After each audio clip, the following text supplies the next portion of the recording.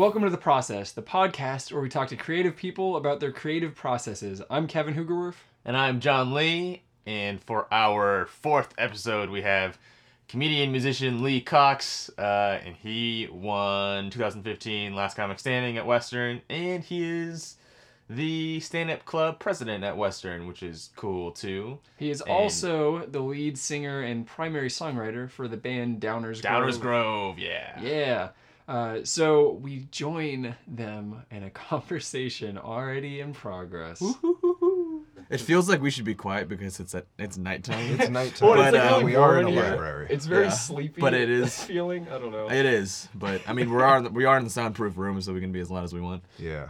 I was talking to Kevin earlier. I can't remember how long you've been at it. I've been at it since February, so a solid 10 months. Okay. Oh wow. I didn't Yeah. realize it was that recent. Yeah, it's real recent. Because I saw you at Jake Ruin stand up, and it seemed like you'd been doing it a long time, and that was only like 4 I was the guy that months referred you for that. Oh, You're yeah. welcome.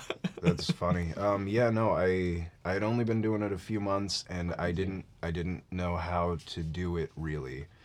And I had a story about taking some mushrooms that I never told on stage, just because it takes so long to tell that story, and I didn't it doesn't have like a good, structure to it. So I was like, fuck it, if he's gonna ruin jokes, I'll just tell one Right. story. Yeah. So were your friends kind of like pressuring you to like do stand up, like, hey Lee, or were you just always a fan of stand No, up? I've always been a fan of stand up. When I first I started stand up a month after moving to Bellingham, so I didn't really have any friends up here. And actually, Christine Jang, she told me about the open mic at the Underground, and Okay. I was gonna go into it and do music, but I went in there. And I saw some people who weren't funny, and they were getting laughs. And you're like, hey, And I was John like, Lee. yeah, like John Lee or Kevin Hugerwerf. No, none of the pros, but there were a lot of like first timers and stuff that I was just like, they're getting laughs with like garbage. Right. Like I've always been a fan of comedy. I never thought I could do stand up, but just seeing these people just tell garbage jokes and getting laughs, I was like, well, I can fucking beat that. And, Right. And I have. I think There you go. I think I had the same thing actually. I remember it was like I've wanted to do stand up probably for like 4 years, and then it was the same thing. I was like at specifically the stand up open mic. Yeah. And man, people were crushing it. I was like, that wasn't funny. Yeah, right. Yeah. I mean, not to. I bash mean, anybody, but still, that's like hands No, down let's the most bash some encouraging people. thing is when you. It is. Yeah. It is. All right, fine. It is super encouraging to just see somebody just with nothing getting laughs. And I mean that's part of the weird thing about doing it on a college campus as opposed to going downtown is you see what, like when you get used to going downtown, you see what won't work down there. Right. And the Underground Coffee House is great, but I think it does a disservice to some comedians who are just like, I can just say something goofy. Like Right. I can talk about pop culture and just say something goofy, and kids will be like, "What the fuck?" Exactly. And they'll start laughing. Uh-huh. But you get downtown, and there's a bunch of people who are like, like freight workers or whatever, and they're like, "I don't give a shit about your fucking like Teletubbies joke. Like, get out of here." Right. I was Until thinking about class jokes. It's so Oh, yeah. easy to if you're at the coffee house or on anywhere on campus and you say, the other day I was in class, boom, everyone's on board. Yeah. But if I was downtown and said the other day I was in class, it's like you've skipped like 2 exposition points. You have to say like, Yeah. I'm a student at Western, this is what I study, and I was in this class. Yeah. You know? I think luckily the Green Frog, like they know the culture well enough, and so many people went to Western in Bellingham that you're still okay doing that. But You're less yeah. okay doing Yeah, it, for definitely sure. less okay. And it's got to be like the difference is you've got to be funny down if you're going to the Green Frog rather than just relatable, which you can pull off at the Underground. That's true too. And you're more free to do edgier stuff downtown. Oh yeah, absolutely. Yeah. Even though your stuff kind of works either way, though. Kevin and I were talking about that too. How your darker stuff can still squeeze out some laughs at the coffee house. Squeeze squeeze them out. Like, I mean- lemon rhymes. Yeah, you killed it at your feature for the Green Frog. I thought that went pretty well. Yeah, how did you go about like preparing that 20-minute set? Was it just kind of whatever's my favorite, or? Yeah, basically. It was just every joke that I look at and don't think is a bad joke. Okay, yeah. So yeah, I just did that and I counted it up and it was 22 minutes. So yeah, it went pretty well. Did you like establish any sort of arc in your 20 minutes? Yeah. Okay. Yeah, there was definitely it was broken up into 6 parts, definitely. Each of them being, a certain, like 4-minute like chunks. Right. And a lot of my jokes tie into each other. Like that's my main method of writing jokes, is just extending other jokes, which is both good and bad. Like if you're trying to do a short set, that's not great because you just have these 8-minute jokes that you can't do much with. Right. But yeah, I definitely took like sex stuff and spread them out at intervals, and depression, suicide stuff, spread those out at intervals. Just otherwise there would just be a hunk in the middle. Right, exactly. And so my friend died, and now I'm thinking about killing myself, and I was a crack baby. All right, and, interesting. yeah. It'd be like a hammock. There's just 2 ways down. It was Your just feature too would have been a much. hammock. Yeah. Because I think that's a mistake a lot of people make when they're doing a lot of 5-minute sets, and then they're like, okay, now you get 10, and they think like, I'll just take 2 of my 5-minute sets Yeah. and put them together. Yeah. And it's not quite the same. I spent a solid afternoon just freaking out and caffeine overdosing and just threading, like just knitting together bits until everything was worked in the way I wanted it to. Yeah, that's the way to do it. It's the same in music too, and I want to ask you about that in a minute. But yeah, it's like I found it's like similar. You want to like pace it out, make sure like the downers are Yeah. like for me, I have like downers and like really upbeat jams, and I gotta like space those. Yeah, out. absolutely. You do 2 slow songs in a row, and people are gonna, they get bored or whatever. Yeah. Depending on the show, I suppose. So how long have you been doing music? Music, I started playing music, I guess, around age 16, and I'm 26 now, so 10 years, just self-taught, listen to a lot of weirder guys who I think, like, there was nobody I really listened to when I first started playing where I felt like I would need to learn how to play music properly to imitate them, I listened to a lot of like Tom Waits and The Residents and just like I don't know, like Captain Beefheart and just weirdos who Velvet Underground, who I just like, I listened to it and I was like, I can hear what you're doing and I can do the same thing. Not like I think if I was listening to a lot of like classic rock or even like electric dance music or something, I would have electronic dance. I think I would have a lot of trouble like knowing where to start. But just listening to the stuff I did, it's felt very attainable. Gotcha. I guess. How long have you always been a singer, or is that? No. Okay. I started playing guitar at first, and guitar is real hard. So I started playing bass, and I felt You're like less strings. fewer There you go. strings, further apart. Yeah, I just felt more Further apart. Yeah, further apart.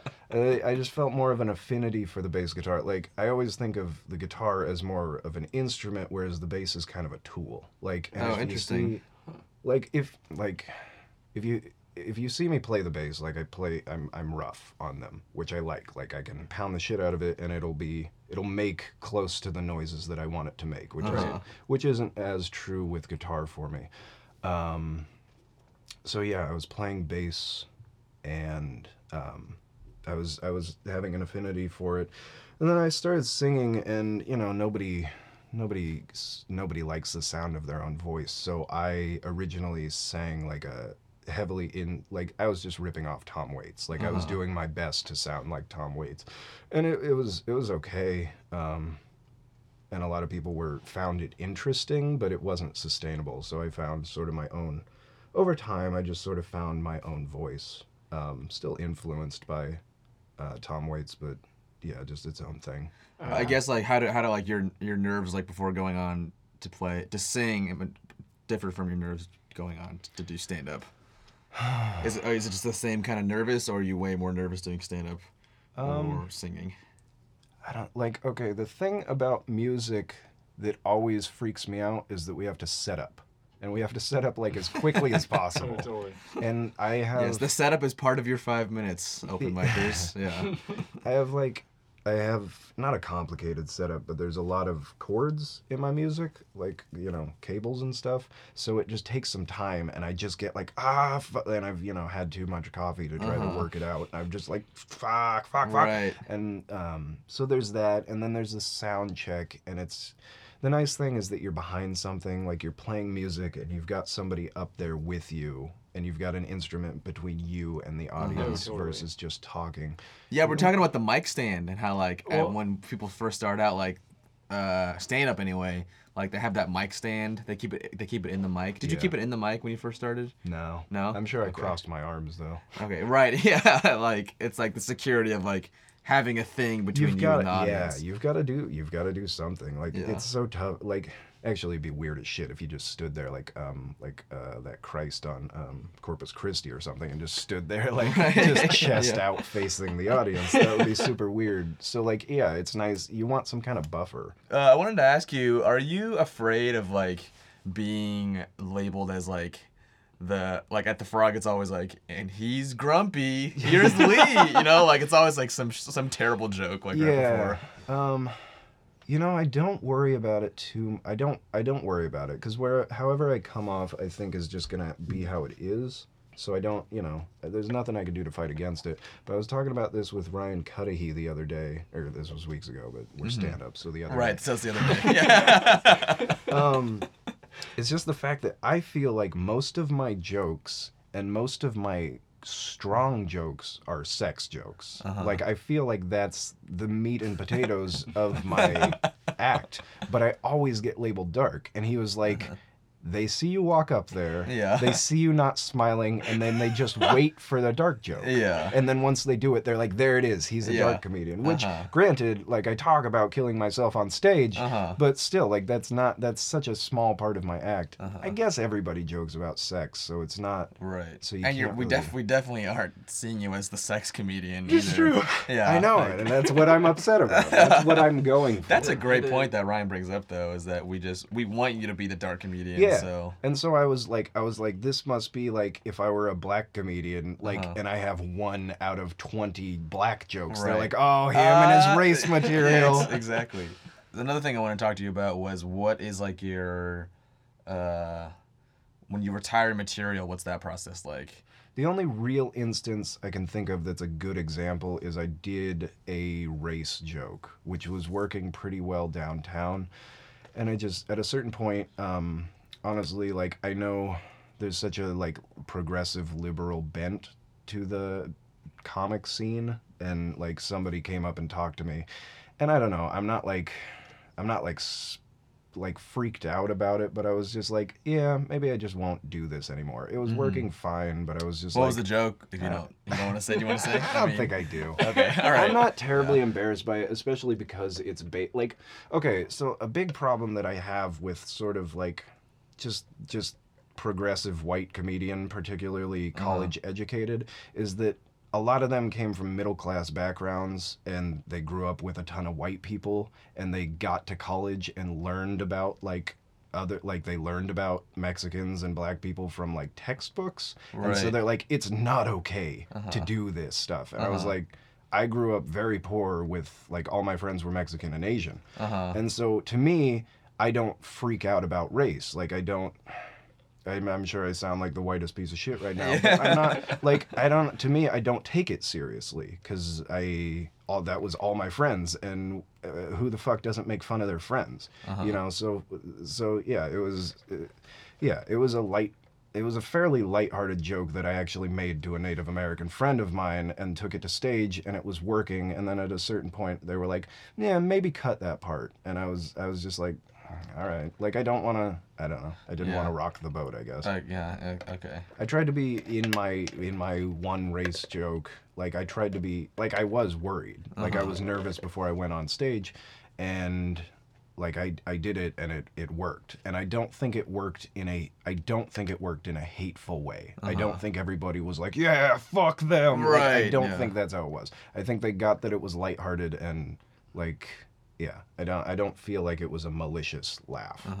That's what I like about stand-up is that there's like an exception to pretty much every rule almost. yeah. It's like you should never joke about this unless Unless you it's can do this, it. You know, Yeah. like exactly. Unless you can, as Jerry Seinfeld says, you can like jump over every laser beam. Yeah, exactly. You know? If you can surprise people, then that's that's kind of what matters. Like if you're going into something super specific, if you can surprise people still and not take the easy road or not take the obvious route, you can come through with some very creative stuff like Louis C.K. type material. Right. Are you looking to push the envelope at all, or is it basically just My comedy, like, first and foremost is personal. So I'm not, like, I do very little, like, just social awareness stuff. Like, I really don't look at the bigger picture very much. The only reason I did something like the race joke is because it was a joke about a friend of mine. So, I see. So, like, that's really what I draw from is just personal experience, or like just monitoring my own thoughts and just being like, why do I think this way? That's weird. And just bringing that out to a stage. But you're never actually trying to be like, let's make the audience squirm or No. anything like that. I mean, if I'm hosting a little bit, So since you do like music and comedy, how do you like switch focus between the two? Because I know for me, a lot of the time, it's hard to like. I just get distracted and I'll do like comedy for a while and then I'll switch back to music, and it's kind of hard to do both at the same time. So how do you go about that? I agree. I can do one after the other. Like, I could do both in a night. I could perform both. In terms of writing, I definitely get on a kick for one or the other. I also do like writing and visual arts and like poetry and stuff like that. And if I get into that, I'm gonna do nothing else. Like, I just get into weird grooves with whatever it is. And usually my stuff comes out very manically. It'll be a day and a half of just, I'll write a page and a half worth of jokes. And I'll just have it all, and they'll be pretty much fully fleshed out all of a sudden. So I don't have a lot of like switching back and forth. I was listening to your stuff a little bit earlier today. Your band is Downers Grove, right? That's correct. And is that just like a two-piece with you on bass and vocals and then your drummer? Yes. It's cool. Okay. Thank you. Well, I mean, it's just a cool combination. Like, what like made you decide to like go that kind of route? The reason is that my drummer and I were friends, or we had a mutual friend when I was in high school, and we just had similar tastes in music. We liked, Captain Beefheart, Tom Waits. We started playing together, and I am such a control freak, I guess, that I just can't work with anybody else. Gotcha. Really. Like, like I said, with comedy, like, it all comes out in one piece. It's the same with music. Like, I have the whole song and I don't want your input, basically. So if I had somebody else there to deal with, like, it's just I too often know just what I want, and I don't want any deviation from it. So yeah, that's the route we took. Cool. I saw a girl a little while ago. She had her hair dyed breast cancer pink and midnight black, which I think, I like sort of extreme hair dye jobs like that because it really helps to distract you from their personality. The problem I had was that she had pinned to her head a tiny, tiny little top hat. And I looked at her the way you look at somebody with a tiny top hat pinned to their head. Like, what's that hat doing there? And she sees me looking at her, and her eyes immediately go to the ground. She is embarrassed. Here's the thing. Nobody pinned that hat to your head. That's not like a kick me sign. You took some time and effort to pin that to your own head. And if you're gonna wear a tiny, tiny top hat, you have to be able to own that. You have to be able to look at me and say, yes, this is my tiny top hat. Here's my tiny monocle and tiny cane. I'm off to a tiny, tiny ball. Like, do you think that I don't want to dress like a Tim Burton character? Of course I do. I'm only human. But I want to do a lot of things. I want to masturbate on the bus. I don't, because I'm a decent person. But if I ever did, you can bet I would make eye contact with you.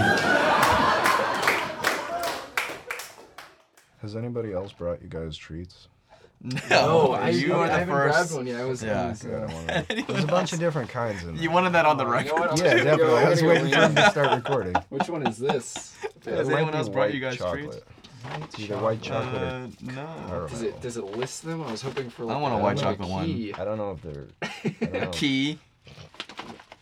Yeah, but take yeah, a- take a Lee risk in brought life, assorted chocolate truffles. They're irresistibly Some of those smooth. different kinds. Oh, there we are. Milk, white, dark caramel, and extra dark. This That's one's got to either be caramel. Caramel or white. This sounds like a sponsorship for Lindor For, truffles. yeah. Well, we didn't say what the name was until Well, now. now we have. Lindor assorted. We're not gonna get paid otherwise. I'm gonna have a white chocolate one. Oh, it is white chocolate. They Yeah. really got me. They tricked me. Got you? What do you mean they tricked you? Well, I prefer caramel. This is normally how the podcast Yes. starts. I It's know. not normally. Yes. No, not. This is great. Yeah, We'll this just get is these this is sprinkles the on there. the perfect segue into into Act 2. Basically, the question that we've been asking everybody is, This was the white chocolate. oh my This is god, the one I just one. had. this is you don't get any more. You don't get to talk The about the rest of the golden. podcast. Oh my god! I think it's the yellow ones or the caramel ones. Lee, I don't want to ask you the question anymore. Okay. Yeah, Let's just enjoy the chocolate. yeah. Kevin, is the white chocolate at least good? It's fine. He said disappointedly. Do you think that being sad or depressed makes for like a stronger comedian? I think being different makes for a stronger comedian, and I think being different makes for a depressed person. Okay. Huh. That is a different answer from everybody else. Best answer So- yet. How does that influence your comedy? Like, how do you think that being different or like what how does that like relate to your jokes and that kind of stuff? Well, I mean, if you're gonna be doing comedy, you have to think at least somewhat different than other people, I think. Like, to make a joke about anything, you have to see it differently than other people.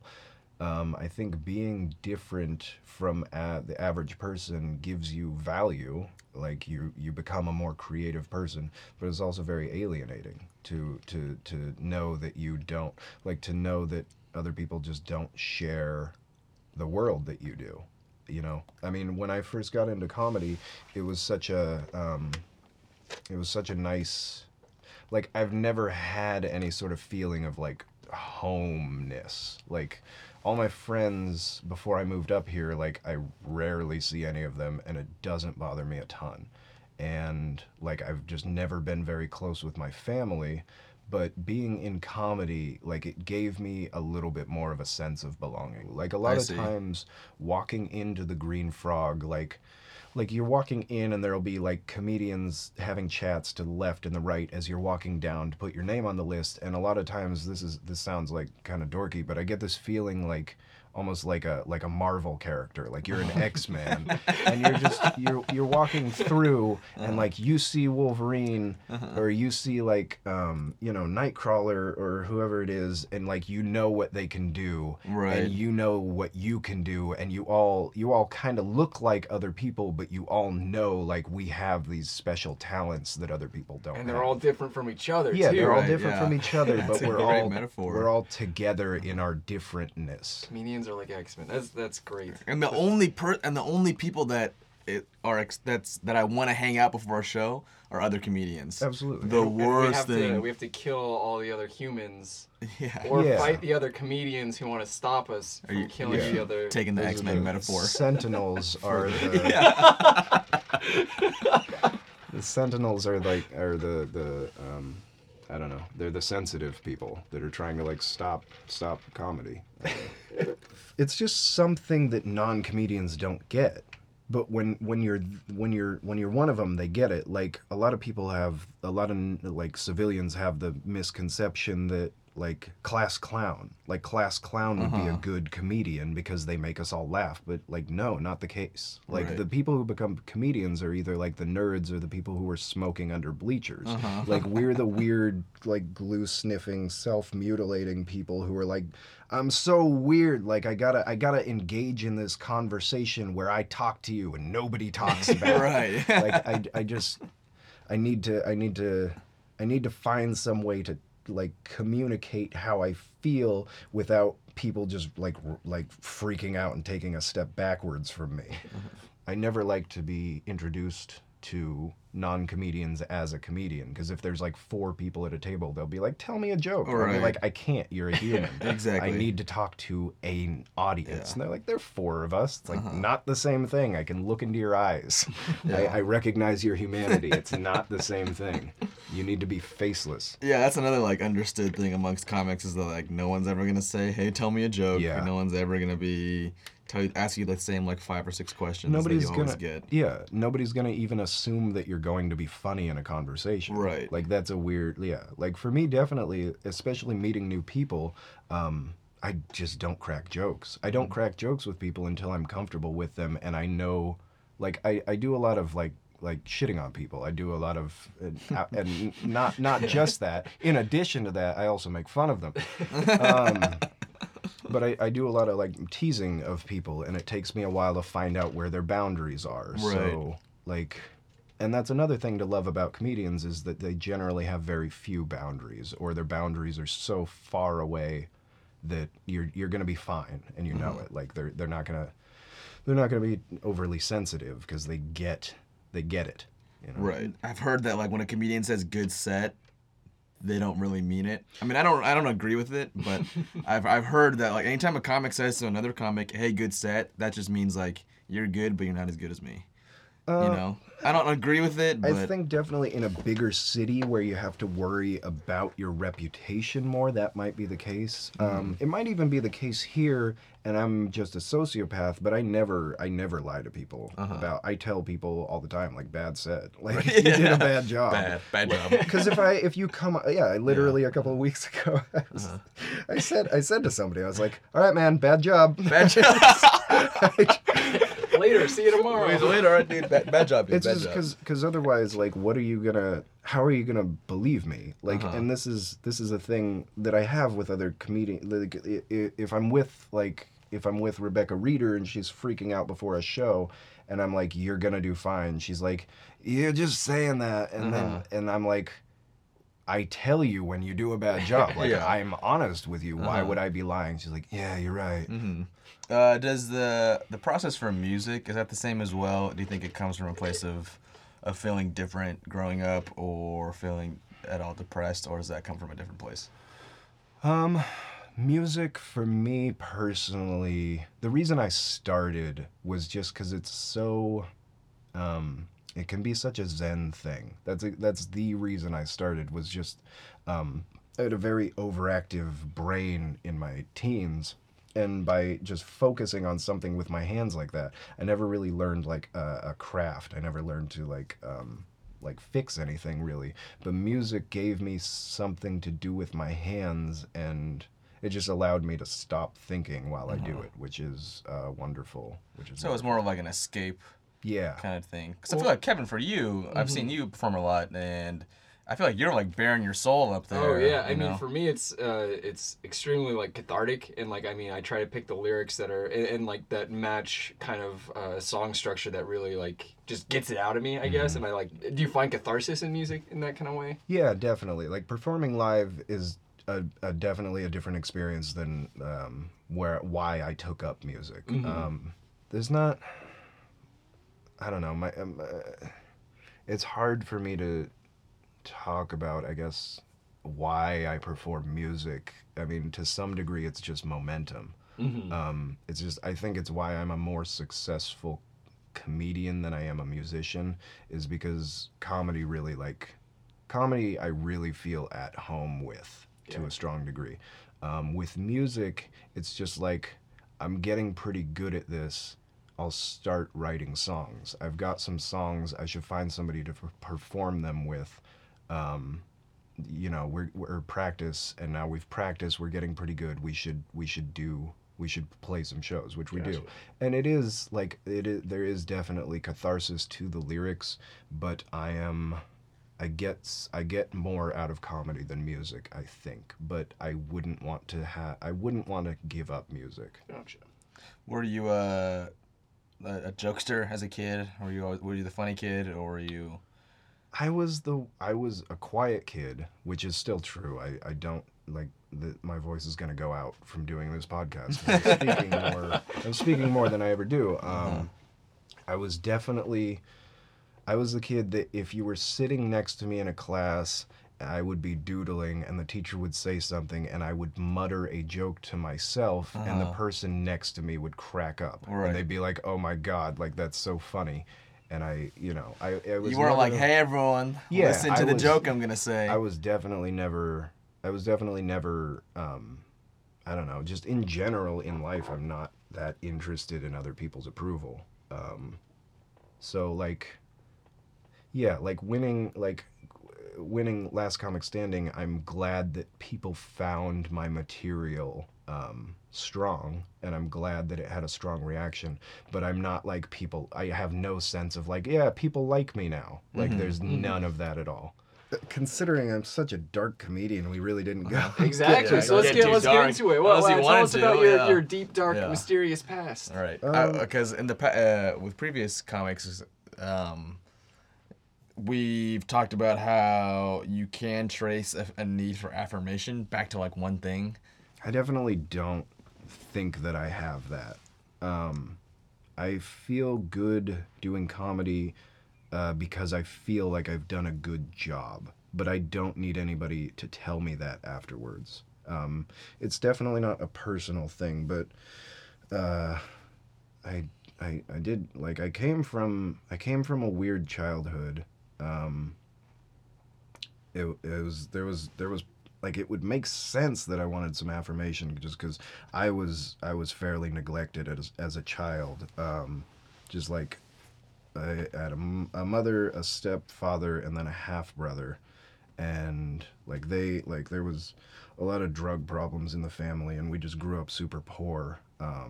So I spent a lot of time just sort of by myself in the woods, and it's hard to tell.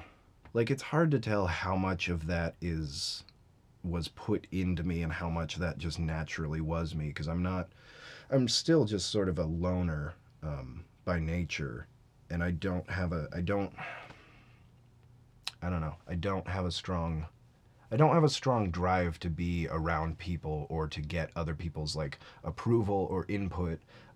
Which I don't, it's not a good thing. Like, I recognize that as I'm getting older. It's like, it would be as if I had no drive to drink water, but I still suffer the effects of dehydration. So it's like, for me, it's very much, if I go to something or if I hang out with somebody, to me, it is fairly clinical, like, you need to do this, or like it's like taking vitamins. I started getting depressed at the beginning of high school. Like, I was homeless my first month of high school, and like I got basically from there on out to about age 21, I was very depressed. But from 14 to 18, I still had something to do, which was go to school.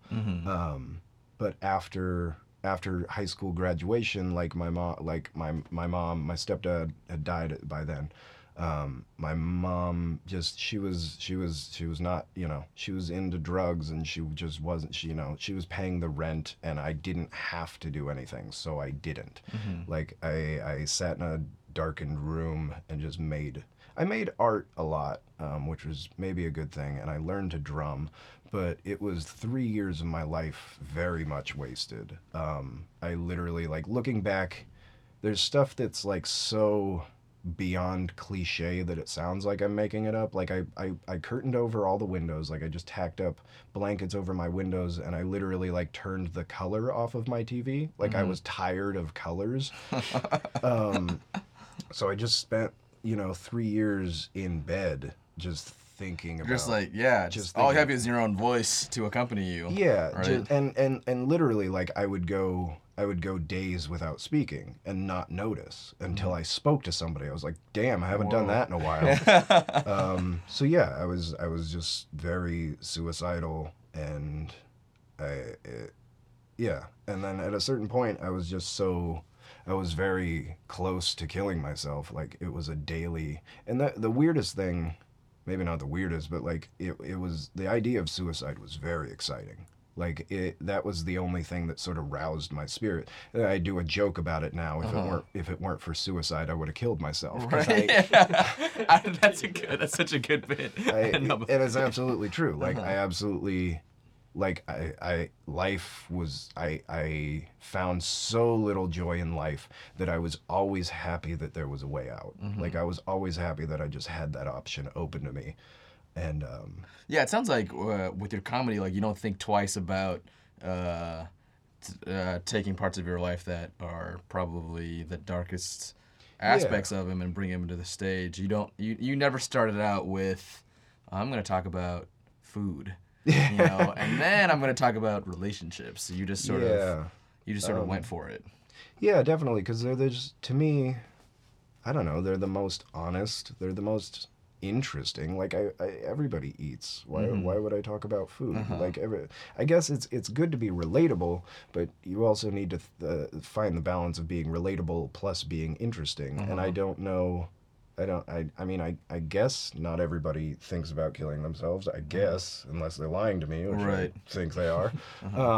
But yeah, it's just I'm being honest. Like, I'm obviously not lying. Like, I'm obviously not making up this thing about killing myself. So, So I guess, do you do comedy more for the sense of belonging, or more because you were saying before how the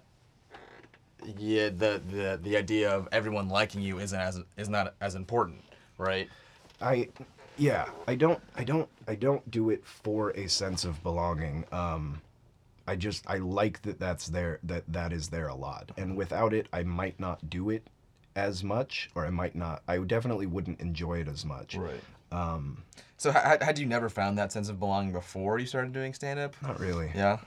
Not really. Like, I've never had like a big, or I've rarely had like a big circle of friends. I've never been like super sociable, and I've never, like, in most of my relationships, it's a one-on-one relationship. Like, I like you, let's bond over this. I don't want to meet your friends. I don't Right. care about them. It's like, I like you, so let's build this thing, just you and I. Like, why? And I guess it's sort of similar with my music, is just I don't want, that's a big thing, is just I don't want distractions. I don't want a lot of outside input. It just, No for me- collaboration. Yeah, Right? yeah, to some degree. Yeah. Like, Never come on a podcast. Yeah. Then I gotta. It's That's just, 3. I don't know. So, like, in addition to worrying about being a sociopath, I worry about, like, I'm sure I'm on the autism spectrum. Like, I'm sure most comedians are on the autism spectrum, but like, I definitely hate having a lot of distractions. Like, little shit bugs me so much. And I think that's helpful in being a comedian, is that you notice more. But like, most of my, like, certain days I'll spend more than half the day with earplugs in, just because I don't, like, it's everything distracts me and bothers me so much. After Jake ruined stand up, I know we were talking around the fire, and we started talking about, like, you started just like talking about how comedy is such like a useless thing. Like, Yeah. it doesn't contribute anything. And I just kind of Definitely. wanted to talk to you about that. Like, Okay, that's at least 40% self-loathing. It's like anything that I'm good at, I'm not gonna like that much. You're not gonna tuck up the thing. Be like, Yeah, I would never want to. I definitely have low self-esteem to some degree. Maybe I'm coming off as a narcissist because I'm being forced to speak about myself. How dared the guest talk about himself? Yeah, but like, I would never be like, I hate anybody who pats themselves on the back. Like, I really dislike it. So I would never be like, man, music's so important. Like, like, and a big part of it is just, again, going back to sociopath tendencies. Like, I definitely look at human species like as an animal. as like often. I look at things from like an alien perspective. So like it's just at a certain point it's just like biology and numbers, and like, no, you clearly do not need music to survive. Like, we've kept humans alive for years without music. Like, you can do it. It's not that important. Shelter and food are way more important than music. Like, a lot more. You like break it down to like the survival needs. Exactly. And that tends to be how I look at things as a whole, like a lot of the time, to the point that it's not good a lot of the time. But yeah, it's just like, why is Prince famous but like architects aren't? Like that, like stuff like that tends to bother me. Like, why do we value something that is so much a cherry when there's cake all around you? Like, cake is the important part. Like, Cherry's so delicious. I know it is, but it's so unnecessary. Like, it's the flower. It's the petals on top of the flower.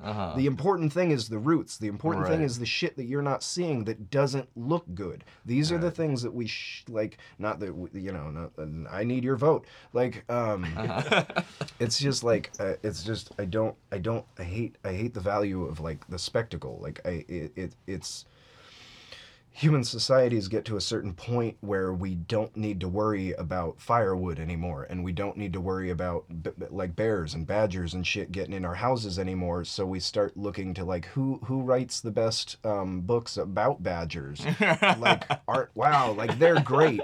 And Who like, writes the best books about badgers? Yeah, like people who write the best books about like problems, but you're and then who has the articles about the reviewing book. those people? Yeah, you know? yes, and it just gets in this cycle of the superfluous. Whereas the necessary thing is the guy who built your house, that keeps the badger out. Like, that's the important to me. Like, I don't know. I put like necessary on the same level as important. I just wish artists didn't get the sort of fanaticism high-minded. that they do. Yeah. I wish they weren't valued so much more than people who are actually necessary to the functioning of a human society. Yeah, it's not to say that these things are bad things, or they're I mean, obviously you're a participant in it, so obviously you find some value in it. And not everybody can be a carpenter at the same time. Exactly. And carpenters, like, if they didn't have anything to listen to, it would be shittier for them. It's just I just wish it weren't valued so much. Not that any of us are, but It's just such an interesting take from like a comedian. Again, like 40% self-loathing at least. Like, if I were a bricklayer, I'd be like, this, I couldn't get through my bricklaying without listening to my comedy albums. Yeah, something like that.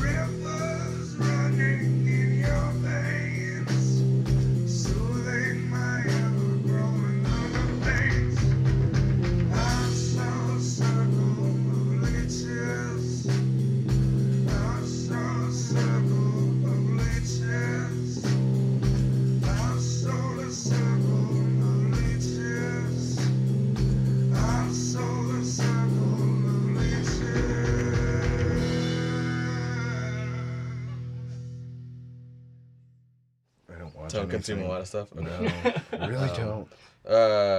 Nothing. I mean, you said you were a fan of like Tom Waits. Oh What yeah. are you man, listening sorry. to Yeah, recently what then? is- Like, what's been New influencing hip you? bands we should be checking out. I don't like. I'm definitely not like in the new hip scene. Like I take a ton of influence from like older like Skip James and like Mississippi John Hurt and like older blues and folk like that. Currently, let's see. Like I always like, as you might have guessed by now, like I have a great love of Tom Waits and I listen to a ton of him. Lately, I've gotten into older Pixies. I've gotten into Yeah Yeah Yeahs. Let me think. Jesse Sykes and the Sweet Hereafter. If you want to be bummed out to something. Jesse Sykes. Jesse and the Sykes Sweet and the Sweet Hereafter. Hereafter. Yeah, if you want to be bummed out to something beautiful. That's. I mean, like what? That's like that's all I ever have wanted. It's gorgeous. Are they like kind of similar styles as the Pixies? No. No. Okay. No, very folky. It's practically bluegrass to some degree. Gotcha. It's just super slow. I think they're out of Seattle. Anybody listening, if you wanted, if you look up Reckless Burning, that's a beautiful and it's gonna bum you the fuck out. Like it I play it for people all the time, and they're just like, it forces you to be melancholic. It's fantastic. And I Well, love it. I'll give you a recommendation. I don't know if you care to listen to it, but I've been really into Laura Stevenson lately. Yeah, She you used told to me be- about her. She used to be in this punk band called Bomb the Music Industry, Okay. who is also really, really great. But then she started doing her own thing, and it's like the new album's kind of the exception, but like it's mostly like kind of folky. And like her album Wheel is like I've just been playing it nonstop. Super. It's like it's all about like being unsure and just like it's really like. Oh, I don't even know how to describe it. It's just good. It's Okay. good. It's also like that same kind of like melancholy feel, but Okay. then for me, there's like a couple of songs that like I just listen to and it makes me feel better. Cool. But then she like bums you out with like a really sad slow How song. often do you guys just like indulge in other genres? Like day to day, you're kind of like listening to the same genre, but then do you guys ever just like, and today I'm just listening to all country or whatever it may be? I'll be in moods. I don't subscribe to one particular genre myself. Like I don't know, my main ones are like folk. So like I mean, like you don't seem like a top 40 guy. you're very accurate. You're very accurate. Like in you don't have any guilty pleasures like back in the like 80s, that. some Wham. The worst is gonna be like Weezer. That's like Oh, that's Weezer like is your I guilty love pleasure? that's like the poppiest thing that I Wow. listen to, really. And I don't know. It's a lot of folk, so a lot of like Handsome Family, Jesse Sykes, Leonard Cohen. I love. Okay. It'll be a fair amount of like metal and a lot of stoner metal. So like Red Fang, early Queens of the Stone Age, Sleep, stuff like that. I listen to some hip hop. Run the Jewels, Lupe Fiasco, Chance the Rapper, whatever. Do you have you listened to anything post Weezer? I mean, like, is that as new as it gets as well as as guilty pleasure as it gets? Newer Tom York. I thought you were gonna say Tom Waits. Newer Tom Waits too. There's a band called Warpaint. They're super cool. I don't know. I can't. How do you find new music? I don't even know how like. It's tough nowadays. Yeah. Like it's so much because there's so much everywhere. It's like crap out there. oversaturated. Exactly. Yeah, there's so much So- content. To some degree, you gotta ask friends who know what you like. I definitely, with my drummer, we've been just trading used Oh, CDs totally. back and forth for years. I'll go over there and twice a month we'll hand each other 5 CDs and be like, this is Otis Redding and this is Pause, and we just we encounter new music that way. I want a ton of people use streaming services. I don't. I'm just coming to the point where I'm just like looking up songs that are featured in trailers, just like because that's all I watch. So I'm just like, what was the song used in the new Batman vs Superman trailer or whatever? Yeah. This is like I'm just curious about this because I realize like I mostly kind of stick. I guess my music tends to be defined as like folk punk, just because like I'm acoustic guitar and I like punk music. Got some Blink, some but- Blink roots in there too. some pop punk in there, but like I said, I've been listening to like this. Like I like folk a lot too. And I was listening to like this folk album, just like nonstop, and it like just influenced like one song. Like I just knew it was like, oh, that's where I got the inspiration. How does like kind of other genres apart from like what you typically write? Like, do you ever find like some kind of fringe genre that you occasionally listen to, like influencing a song or something like that? The truth is, with my music, it's I hate to be like we don't use labels, like you can't define us, like you sound like the biggest douchebag in the world when you do that shit. But like it's a 2-piece and it's bass and it's drums. Like if I wanted to rip off people, like I couldn't. Like I don't have the option really to rip off people. So like everything we do is a bit like a haiku. It's just you're so limited, you have to be more creative. So I can't like we've covered like 3 songs semi-successfully. It's just we have to figure out like our own way to do everything. So there's definitely influences, but it's and there's a ton of bands that we love that don't influence us, and then there's bands that I'm okay with, but I like something they did and that'll influence me more.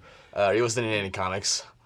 No. Recently, yeah. Do you not listen to a lot of stand-up? I don't, Yeah. and it's not necessarily a choice. Like I've heard people say they don't listen to other stand-ups because they don't want to be influenced, and I think that's perfectly valid, and it gives me a reason to continue not listening to other people. But you said you were always a fan of comedy. I was. Like growing up. Yeah, I listened to a lot of Comedy Central Presents. Okay. I watched Comedy Central Presents a lot when I was a kid, and like Comics Remix, Remix, whatever that was. And I think I've never bought an album, but I think I bought a DVD of Stephen Wright. But that's literally it. Like I rarely watch specials. Yeah.